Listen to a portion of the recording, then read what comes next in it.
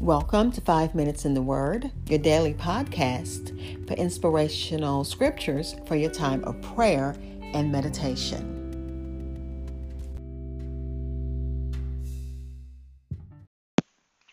We're concluding Proverbs 13, looking at verses 21 through 25 in the Easy English Translation, or the Easy English Bible.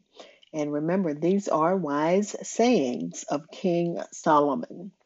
It reads, "Trouble seems to follow sinners, but good people will receive good things. When a good man dies, his grandchildren get his money, but a sinner's money will go to those who are good. A poor man may have a lot of food from his farm, but a bad man near to him may destroy it. If you do not punish your son, you do not love him. If you do love him, you will punish him. The good man has enough food to eat, but bad men are always hungry." Again, this is Proverbs chapter 13, verses 21 through 25 in the Easy English Translation. And the commentary that I'm using gives the title, "The Value of Correction." I'll be back for our time of meditation. This is Hope Scott. I'm your host for 5 Minutes in the Word. Thank you for listening to my daily podcast. You can continue to listen on anchor.fm, but if you subscribe to my podcast on Spotify, Apple Podcast, TuneIn Radio, iHeartRadio, or any other major listening platform, you'll always know when a new episode is available. Thank you.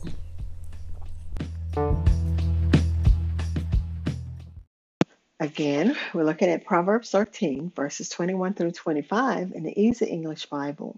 It begins by saying, "Trouble seems to follow sinners." And you probably heard your parents or grandparents say about friends that you have that may have stayed in trouble, that every time you look up, it's like trouble is following this person, trouble catches up with this person. They can't seem to stay out of trouble. The passage says, the commentary says, that misfortune can and will pursue sinners. Solomon told us that evil comes to the person who searches for it in Proverbs 11 and 27. But here he says that the sinner doesn't even have to search for evil, but evil or disaster will pursue the sinner. And disaster could be a result of sin or just ultimate punishment. By their very nature, sinners will pursue evil. Yet it's also true that evil pursues sinners. And thank God that we were sinners, but we are saved by the grace of God. And the scripture says all have sinned and fallen short of the glory of God. But by the power of Christ Jesus, we're saved. The power of evil and Satan's wants to keep sinners in his grasp. Satan wants to keep sinners in his grasp. But thank God for the power of the Holy Spirit that snatches us from those sinful thoughts and plans and plots of the devil. And Sodom and Gomorrah are examples of cities that were notoriously sinful that God destroyed. And then the second verse, 22, talks about the blessings of a good man, that upon their death, there's enough of an inheritance for not just their children, but for their children's children. And I think that doesn't just mean money. A legacy is also a great inheritance.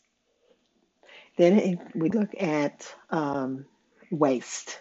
Unused fields could yield plenty of food for the poor, but unjust people keep them from being formed. And sometimes we think of poverty as just because of laziness, but that's not true. This suggests that in some cases, poverty is a result of injustice. The unused ground of the poor may exist because of the lack of justice. And even if you don't think of it that way, think about the unjust practices in our society where those who hold the power of the pen that can release things that help others, but they choose not to. Say, I'm not saying it's satanic. I'm saying that this is what Solomon is talking about. They have it in their power to help, but because of the lack of justice, they keep people in poverty. And I mean, I don't know how else to say it, and we're seeing it even in our times as our senators and our congressmen fight for just the simple things like a living wage. And there are people who have a problem with that.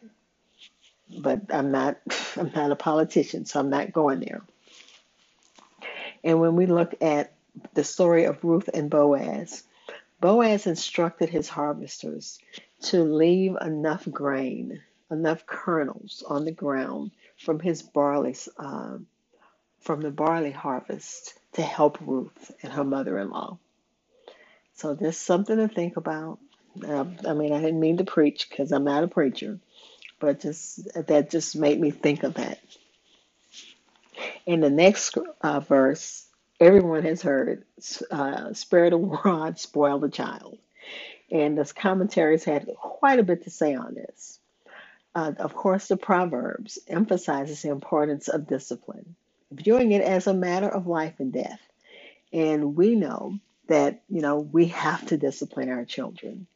In ancient times, in the ancient Near East context, Proverbs was probably understood as advocating for physical discipline of children, but it seems only for when you had to spank a child for if teaching wasn't sufficient. And we have some kids that you can just tell them and they get the point, but you have some you have to show. So that's what that scripture was about. It says the discipline of parents, like the discipline of God, should be done to benefit the child and should not be severe. And that last verse talks about, let me get back to it. I thought I had it highlighted. The good man has enough food to eat, but bad men are always hungry. And it gave the example of Elijah. Elijah was fed first with ravens, afterward by a widow, while the wicked in the country of Israel went hungry. And I've gone so far over my time. Father, we thank you for your word. Bless it, sanctify it in the name of Jesus. Amen. Thank you for spending time in God's word with me. Be blessed.